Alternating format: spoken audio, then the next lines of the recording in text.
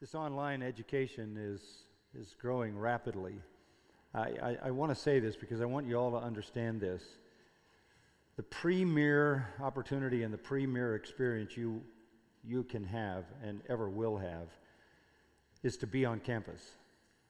This is the best of the best because all the resources of the campus and all the relationships of the campus are here to draw on and to tap into. But there are people who can't come here, and they need help. Maybe they're at a secular university studying science, but they need to take a science course here that gives them an accurate biblical creationist view. They may be in another part of the world. They may be involved in a job with a family. Whatever it is, we have to be able to export the truth, and we don't want to put any limits on that at all. We say this at the seminary as well. If you want to have the best possible education, you need to be at the master's seminary, rubbing shoulders with the faculty, interacting with the student body. But there are people all over the planet who can't do that. So even down there, we are exporting the training. I think as I speak to you now, just starting this fall, in some distance fashion, there are 191 students being trained for pastoral ministry in the Spanish language. That's an exciting reality. There will be residence programs in that. There are some already, but the opportunity to meet the demand, and not only in that language, but many languages, is requiring us to take advantage of this wonderful opportunity. We're really glad to have Mitch with us. I said on Monday that a Bible verse has really been at the kind of the head of favorite verses for me through the years, and it's 2 Corinthians 3:18. Let me read it to you again. But we all, with unveiled face, beholding as in a glass the glory of the Lord, are being transformed into the same image from glory to glory, just as from the Lord the Spirit. That sums up sanctification. Sanctification is the Spirit of God transforming us into the image of Christ from one level of glory to the next, to the next, to the next, as we gaze in the glass of Scripture and see His glory revealed. And I said last time, no matter where you look, Christ is all glorious. No matter where you see Him in Scripture, His glory radiates. And last time we looked at a most unlikely place to see His glory, and that was His glory in the garden. We also noted that that was His view of the cross. You have in the epistles of the New Testament the apostles' view of the cross. And it's an accurate one, and it's a Holy Spirit-inspired one. But in the garden, as we saw on Monday, you have Christ's view of the cross. You have Him looking at His cross, knowing exactly what is coming. And we saw in the glory of the garden how He viewed the cross as He looked at it in the hours before His crucifixion. He saw His death for what it was. It was the wrath, the anger, and the fury, and the vengeance, and the judgment of God against all the sins of all believers through all of human history, poured out fully on Him until justice was completely satisfied. He propitiated God. He accurately understood the experience for what it was. He understood the theology of the cross before He got there. He knew it was God's fury on His back. Still, it was a garden of glory. We saw holy sorrow, we saw holy faith, we saw holy strength, and then an angel appeared and we saw holy worship. It all put His glory on display. That's a view of the cross that maybe you've never had before. Now, the cross was subsequently followed by the next monumental expression of glory. And that was not the resurrection. The resurrection was the penultimate expression of glory.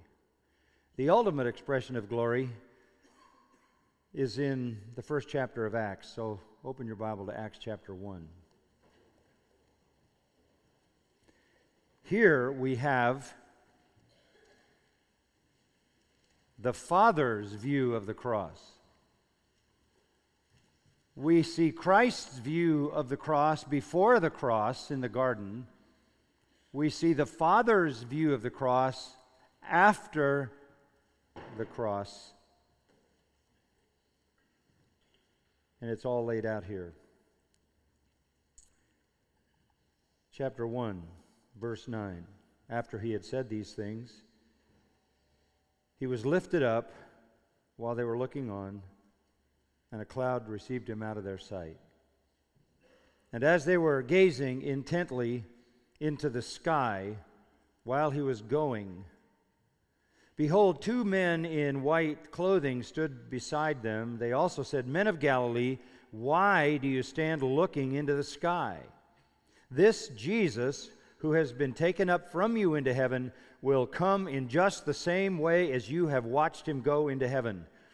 That is a word from the Father through the messengers, the holy angels. This is the Ascension. We looked at the cross from the vantage point of the garden, and now we look at the resurrection from the vantage point of the Ascension. And it is the Ascension that is the ultimate divine commentary on the cross. Turn, if you will, also to Philippians 2. Just want to lay some scripture in your mind. Philippians 2, where it tells us concerning Christ Jesus, verse 5, that though he existed in the form of God, he didn't regard equality with God's thing to be grasped, but emptied himself, taking the form of a slave and being made in the likeness of men, talking about the incarnation, the kenosis. Being found in appearance as a man, he humbled himself by becoming obedient to the point of death, even death on a cross. Then this. There's no mention of the resurrection here. This is perhaps the most definitive passage in the New Testament on the incarnation. God becoming man, the Son becoming human. This is that definitive passage, and there is no mention of the resurrection. There is, however, this. For this reason also, because he was obedient to the point of death, even death on a cross, God highly exalted him and bestowed on him the name which is above every name, so that at the name of Jesus every knee will bow, of those who are in heaven and on earth and under the earth, and that every tongue will confess that Jesus Christ is Lord, to the glory of God the Father. Without saying anything about the resurrection, we go immediately to the coronation. God highly exalted him, took him back into heaven, and gave him a name which is above every name, and that name is the name Lord. The writer of Hebrews also sees this same reality. Hebrews 1. Speaking of the Lord Jesus Christ, start in first verse. God, after he spoke long ago to the fathers and the prophets in many portions in many ways, in these last days has spoken to us in his Son, whom he appointed heir of all things, through whom also he made the world.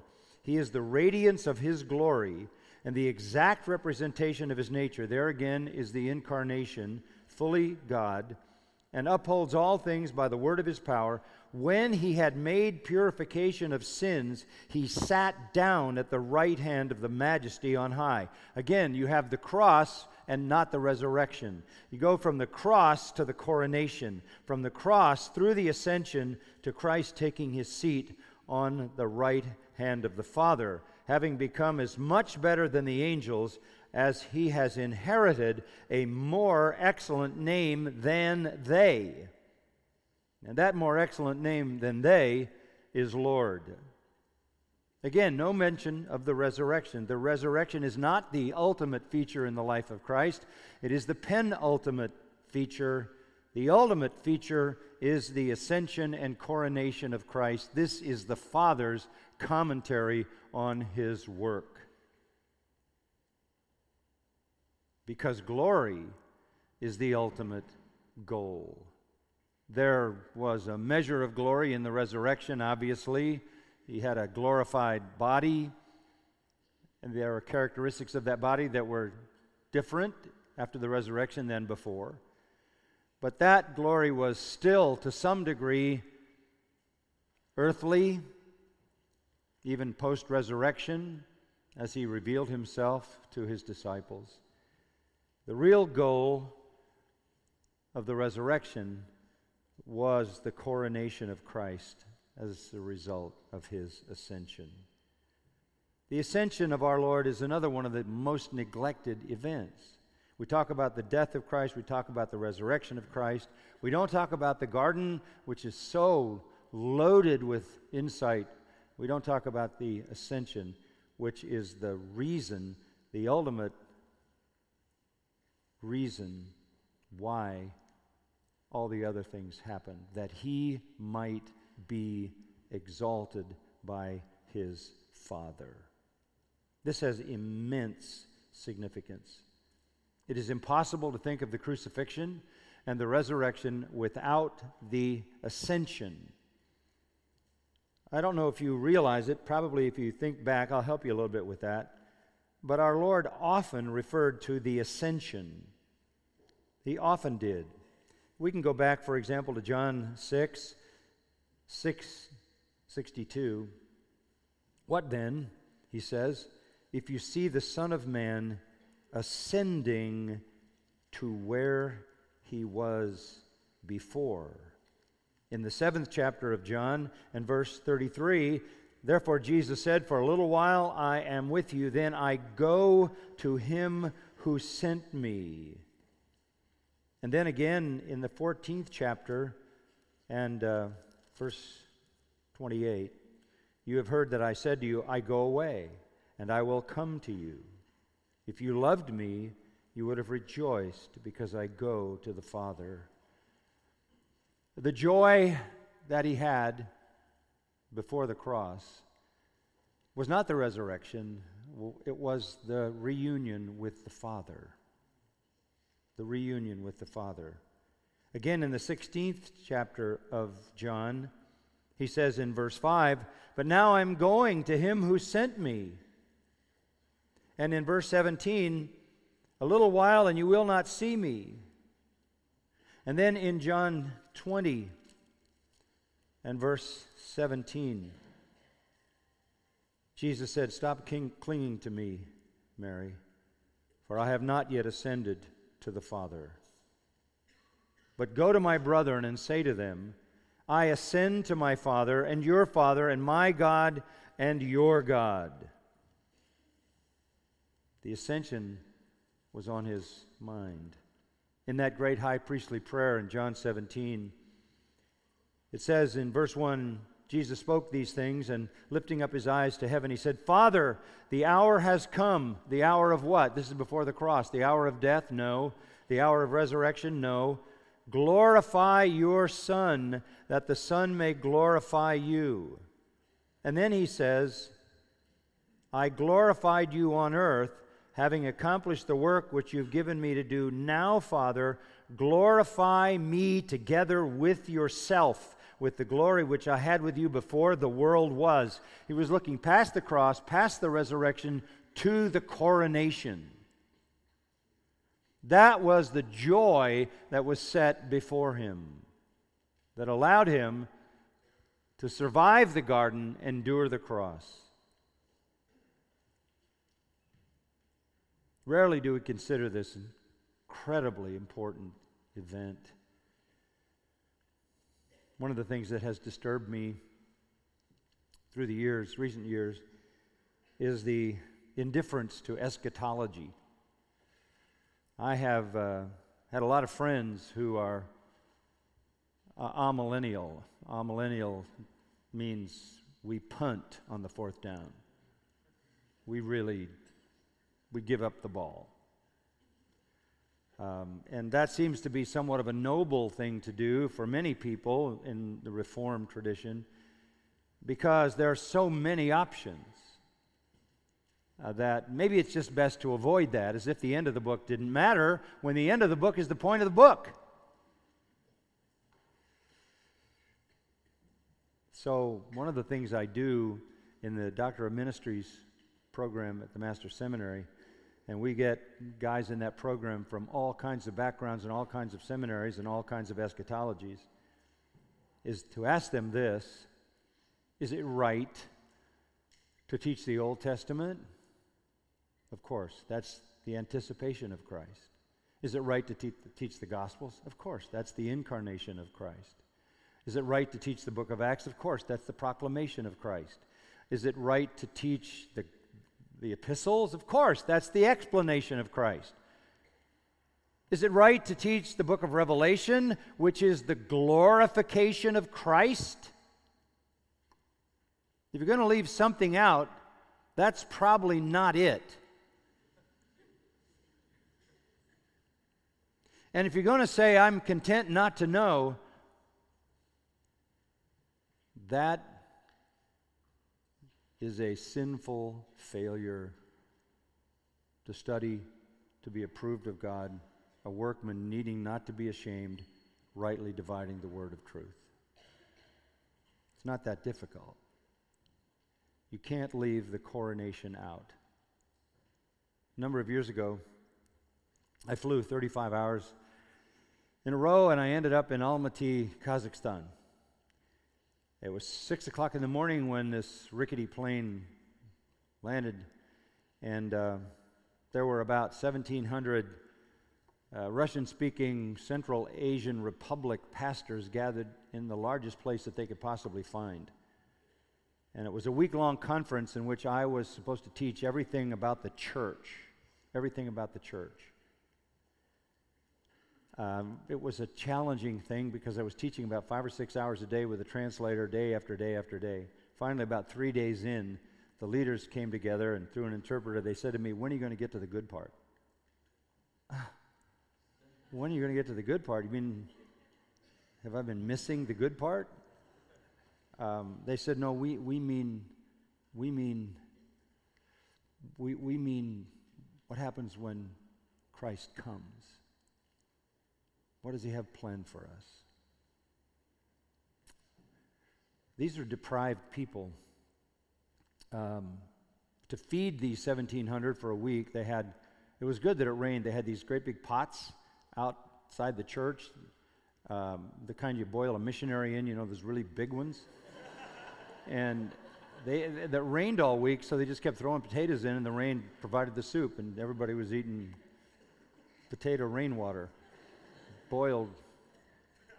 They had very little food, but they had very little of anything. And they said, "We want to get to the good part." What's the good part? The good part is when Jesus comes for his church and when he establishes his kingdom on earth. So I said, "Well, I don't know what you believe. I don't know whether you're going to like what I say, but I'm just going to take you through the book of Revelation." And so they got excited. I did that one entire day. And at the end of the day, they said, "Amen, brother. We believe exactly what you believe." Wow. None of them had ever been to a seminary, but they had a Bible. If you have a wrong eschatology, you didn't get it here, you got it somewhere else. The Father glorifying the Son is everything. Is everything. But it's not just for him. Because Jesus said in John 16:7, "I tell you, it is to your advantage that I go away. Because when I go away, I'm going to send the Holy Spirit. He has been with you. He will be in you." Do you know this confession? Might have been even an early hymn in 1 Timothy 3. Verse 16, "By common confession, great is the mystery of godliness." And this speaks of Christ. "He who was revealed in the flesh, was vindicated in the Spirit, seen by angels, proclaimed among the nations, believed on in the world, taken up in glory. Doesn't say anything about the cross. Doesn't say anything about the resurrection. Revealed in the flesh, vindicated in the Spirit, seen by angels, proclaimed among the nations, believed on in the world, and taken up to glory. That's a doctrinal confession that ends in the Ascension, which is the Father's commentary on the cross. As he receives his Son, seats him at his right hand, declares him ruler over everything, and gives him a name above every name, the name Lord, and requires every knee to bow, every conscious person in the universe to confess him as Lord. In that, we see the Father's view of his work on the cross. Let me break it down for you a little bit. What is the significance of the Ascension? Let me give you a little list, okay, in the time that we have. First of all, the Father, exalting Christ to his right hand, demonstrated that the Father acknowledged the completion of the Lord's earthly work. And when he was here, John 4:34 says, "My food is to do the will of him who sent me and finish his work." John 4:34, and finish his work. And as he's hanging on the cross, you know it in John 19:30, he says, "Te telestai," it is finished. And that's why in John 17:4, as he anticipated that, he says, "I glorified you on the earth, having accomplished the work which you gave me to do. Now glorify me together with yourself, Father, with the glory I had with you before the world began." When he had accomplished redemption perfectly, it says in Hebrews 9:12, I love this, he entered the holy place once for all, having obtained eternal redemption. He entered the holy place. You know what the holy place is? The Holy of Holies. The heavenly Holy of Holies. Not the symbolic one in the tabernacle and the temple. He entered the real holy place, the throne room of eternal God, and sat down, having obtained eternal redemption. He finished his work. Listen to Hebrews 10:12. "But he, having offered one sacrifice for sins for all time, sat down at the right hand of God, waiting from that time onward until his enemies be made a footstool for his feet. For by one offering he has perfected for all time those who are sanctified." He finished the work. He perfected it. So the Ascension is the Father signaling that the work of Christ, which he sent him to do, he finished perfectly. That's the Father's commentary on the cross. Some people think when he said, "It is finished," he was saying, "I am finished." No. The work the Father had given him to do was finished. Secondly, the Father in the Ascension signaled the end of our Lord's limitations. The end of our Lord's limitations. He took on the form of a man, took on the form of a slave, was confined in a human body, restricted the independent use of his attributes, could have called legions of angels to his aid, didn't do that, chose not even to exercise his omniscience by saying, not even the Son of Man knows the time of the establishment of the kingdom. He limited the use of his powers. Even after the resurrection, he was still limited in some ways. But upon his return to heaven, He entered into a glory. Listen, that was more than his pre-incarnate glory. Maybe you never thought about that. He says, "Restore to me the glory I had with you before the world began." But he left as pure spirit. He left heaven as pure spirit. He left as Logos, the living Word. He left as pure deity, but he came back as pure deity and pure humanity. And he took on not only the glory he had before the world began, but he took on a new glory as the God-man. No longer distinctly Logos, distinctly Spirit, and not man distinctly, but the perfect God-man, Theanthropos. He was restored to limitless intimacy with God as the perfect God-man, and he remains so forever. I love the scene in the book of Revelation. Who would ever want to ignore this or be confused about what it means?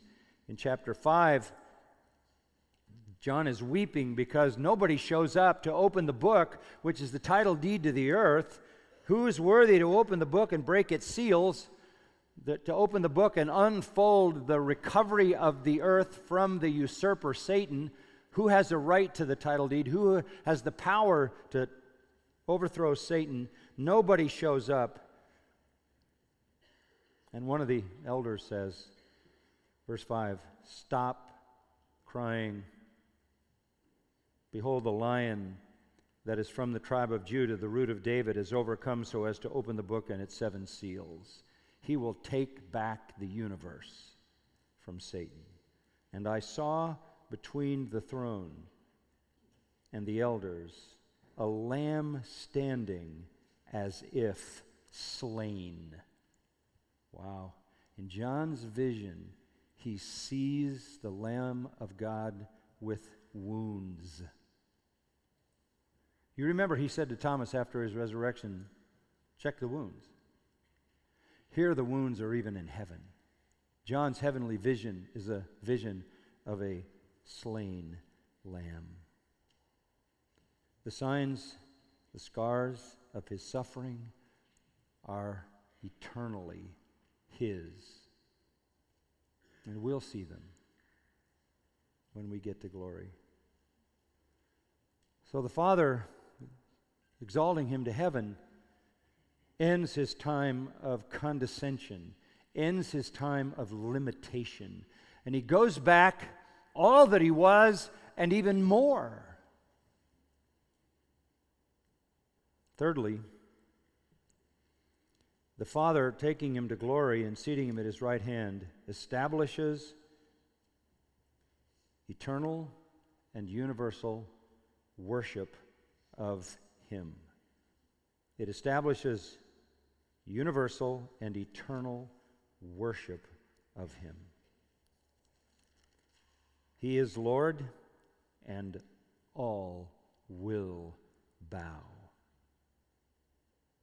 When he brought Christ from the dead, Ephesians 1:20, and seated him at his right hand in the heavenly places, it was far above, not just above, far above, huper, far above, all rule and authority and power and dominion and every name that is named, not only in this age but also in the one to come. That's all persons, all rule, all authority, all power, all dominion, all lordships. He's above them all. Every name that is named means persons, be they angelic or human. He's above them all in this age and in the age to come. And then he put all things as well as all persons in subjection under his feet. And then he gave him his head over all things to the church, which is his body, the fullness of him who fills all in all. And when you look into heaven, in that same 5th chapter of Revelation, this is what you read in the next verse. The 24 elders representing the redeemed bow down before the Lamb And they sing a song, a new song. Worthy are you to take the book and break its seals, for you were slain and purchased for God with your blood men from every tribe and tongue and people and nation, and you made them to be a kingdom and priests to our God, and they'll reign on the earth. And further, worthy is the Lamb that was slain to receive power and riches and wisdom and might and honor and glory and blessing. And to him who sits on the throne and to the Lamb be blessing and honor and glory and dominion forever and ever. And the elders and the four living creatures kept saying, Amen, and fell down and worshiped. When the Father took Jesus back into heaven, it was so that he could be everlastingly worshiped. He is exalted as Lord and King and ruler over all. The worthy one is now receiving in heaven the glory and the worship and the adoration and the reverence and the praise and the thanks that he deserves. Sadly, he doesn't even get that in many churches here. There's another aspect here. The Ascension marked the beginning of the Lord's preparation for believers' heavenly home. Marked the beginning of the Lord's preparation for believers' heavenly home. Look at John 14. Jesus telling his disciples, I'm going away, and they don't like it. Peter boldly says, I'll go anywhere with you. I won't deny you. I'll die for you. Which, of course, I think was well-intentioned, but didn't ever materialize. But in verse 14, the fear of the disciples losing him causes them to be deeply distressed.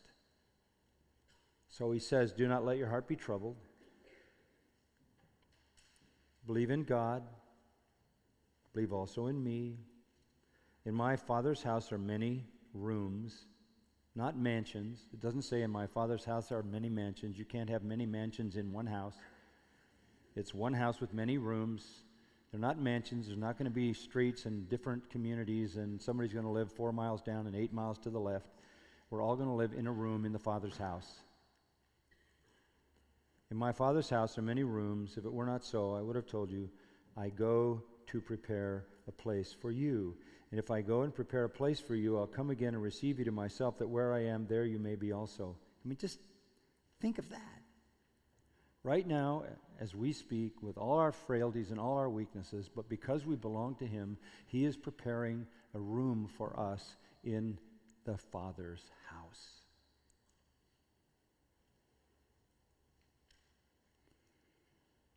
He's constantly preparing it.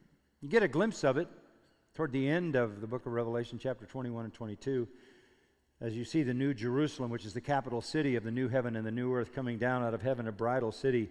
Pretty amazing place. Gates that are one single pearl each, transparent gold streets in a cubed city. No material light, because the glory of the Lord is the light that radiates from the center of the New Jerusalem and is refracted through all the jewels and gold of the capital city to the endless new heavens and new earth.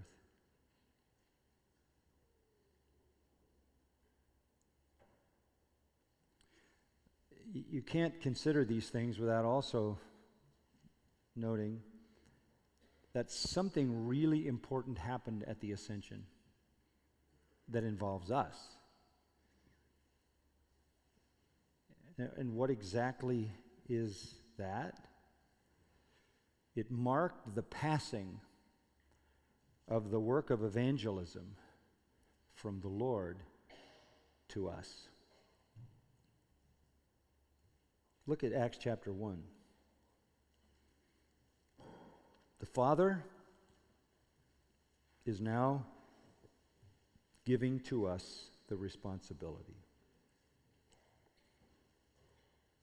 first account I composed, Theophilus, Luke writes, about all that Jesus, I love this, began to do and teach, until the day when he was taken up to heaven.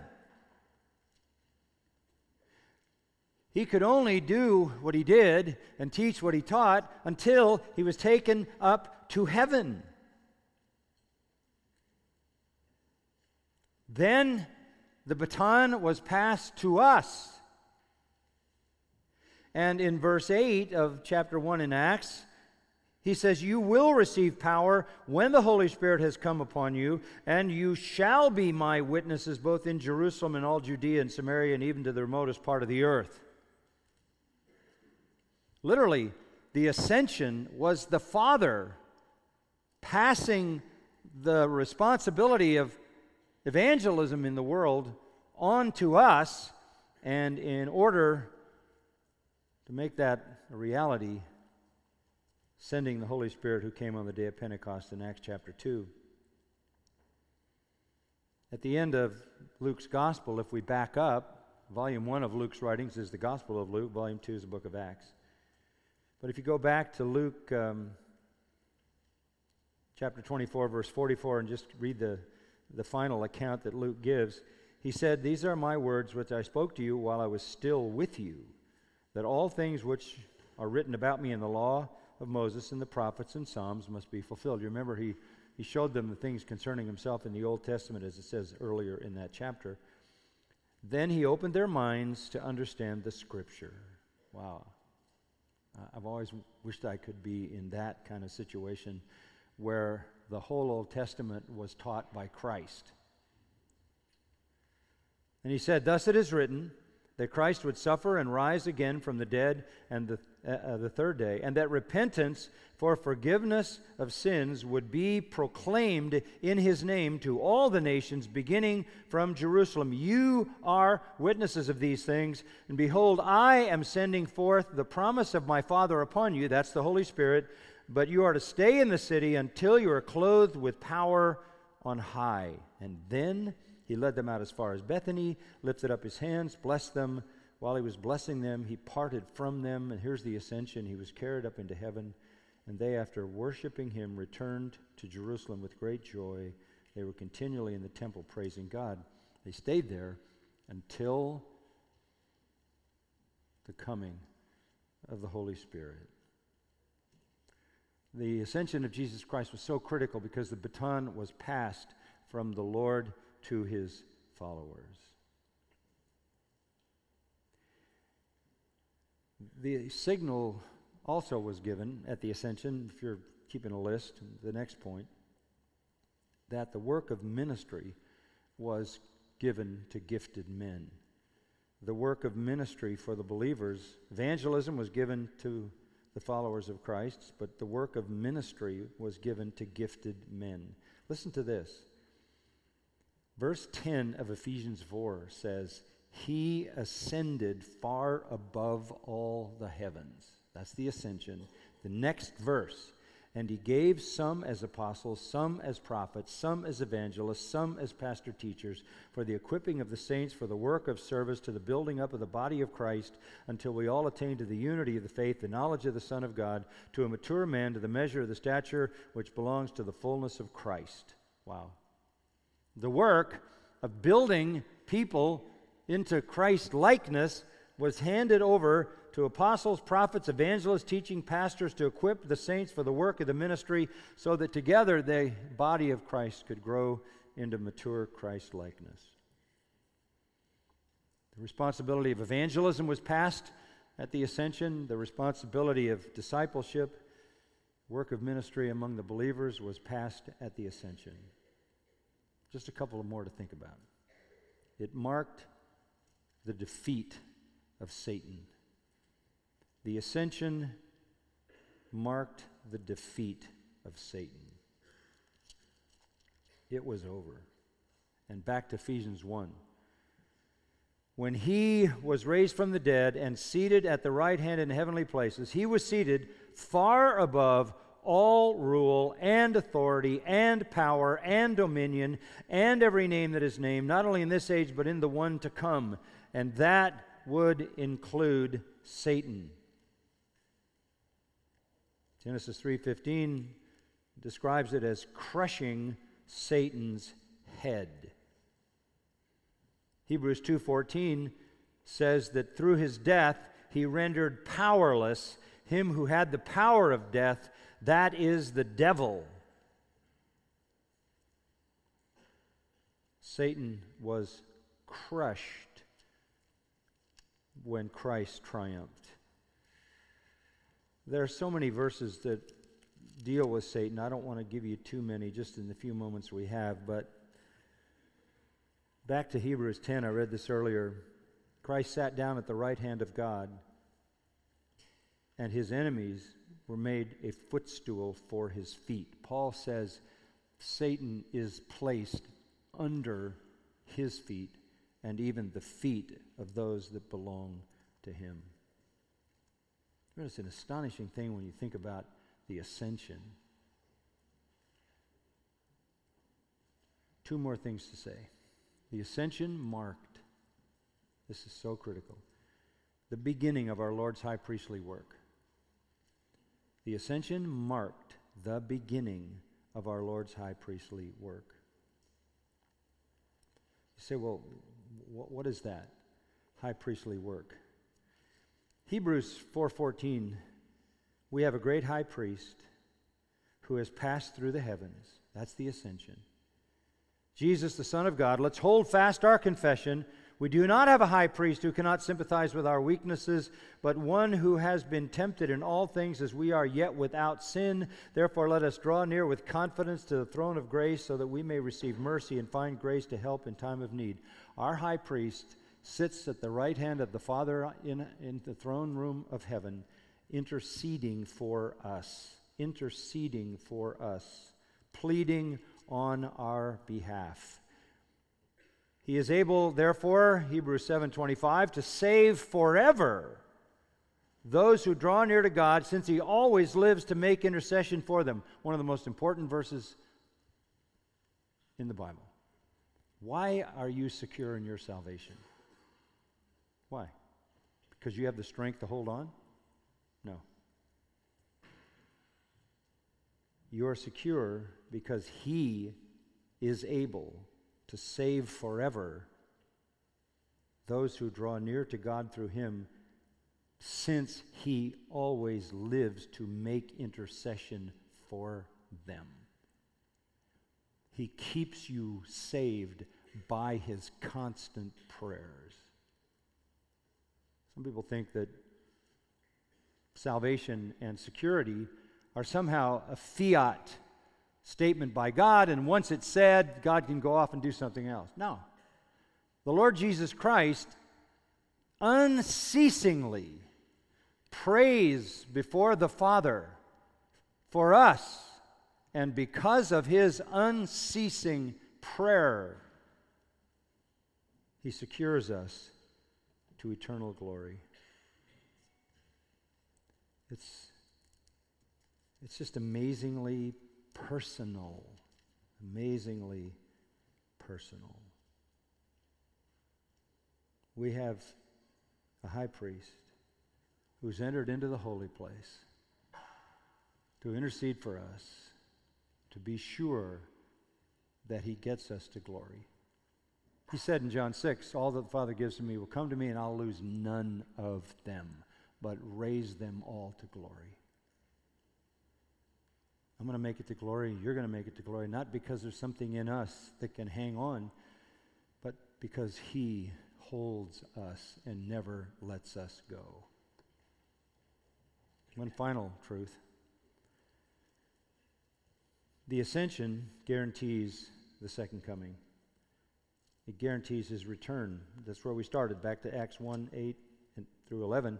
Verse 11, this same Jesus who's been taken from you into heaven will come in just the same way as you've watched him go. The Ascension is just massive. In the Ascension, the Father exalts our Lord. Through the Ascension, he brings his humiliation to an end. Through the Ascension, he sends the Holy Spirit. Through the Ascension, he begins to prepare our eternal room in the Father's house. Through the ascension, he is crowned the sovereign over all persons. Through the ascension, he takes the headship over the church. Through the ascension, he defeats Satan. Through the ascension, he passes evangelism and ministry to his followers. Through the ascension, he begins the blessed work of intercession. And through the ascension, he leaves the promise that he will come back again. For all these reasons, the Father took him to glory. That's how satisfied the Father was with the cross. Lord, we again are so privileged to have your truth in such profound clarity and richness. Give us clear vision of the glory of Christ. May we see him as you, the Father, see him. High, lifted up, exalted, to be loved and adored forever. And we long for that time when we will join the hosts around the throne in the new Jerusalem, in the new heavens and the new earth, to bask in the shining glory of our blessed Lord and to worship him and enjoy him forever. May our clear understanding of him be useful to the Holy Spirit in shaping us into his image. We pray in our Savior's name.